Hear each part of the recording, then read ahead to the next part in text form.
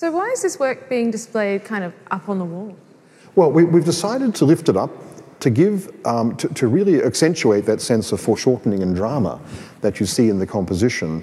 And the reason is that this is a kind of architectural element, and it's come from a very famous late Renaissance room commissioned by Cesare d'Este, a very famous and powerful ruler.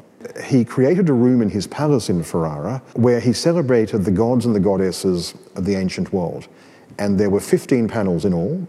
It's by Annibale CARRACCI, the great Bolognese painter, who was one of the initiators of the Baroque. So we have a shift in style and taste that we tend to call the Baroque. And so this is a remarkable survivor from the very dawn of the Baroque style. And we're very fortunate to have it. A lot of paintings in this collection have Christian subject matter, but this is much more about mythology. The two big issues in 16th century Italian painting were Christianity and the revival of antiquity. And the whole concept of the Renaissance was really going back to what architects, painters, literary people, scientists, theorists, anybody could learn from the antique. It was a revival of the culture of ancient Rome. One of the great challenges for theorists and writers and thinkers of the period, how do you bring the two things together? How do you bring traditional Christianity and fuse it with this recovery of the visual of the entire culture of the Roman period? And that's what we really, one of the great issues in studying the Renaissance. So this is a figure of Pan, and so he's holding his Pan pipes.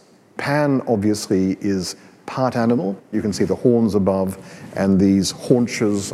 The other thing we associate with the Baroque is a sense of drama, and this wonderful contrast between a flash of light on the body of Pan, picking up flesh and picking up the white fur or the hairs, with very black and almost like night further above. So it's this wonderful contrast between light and dark, which we regard as one of the defining characteristics of the taste of the Baroque. The other thing about it is that I think that in the Baroque, the artists do go back to painting in a much more realistic manner, and they move away from that rather overdone, almost artificiality of the Mannerist period. They go back to really drawing from life and understanding the precise characteristics of the human figure. Yeah, maintaining those kind of divine subjects. Exactly, yeah.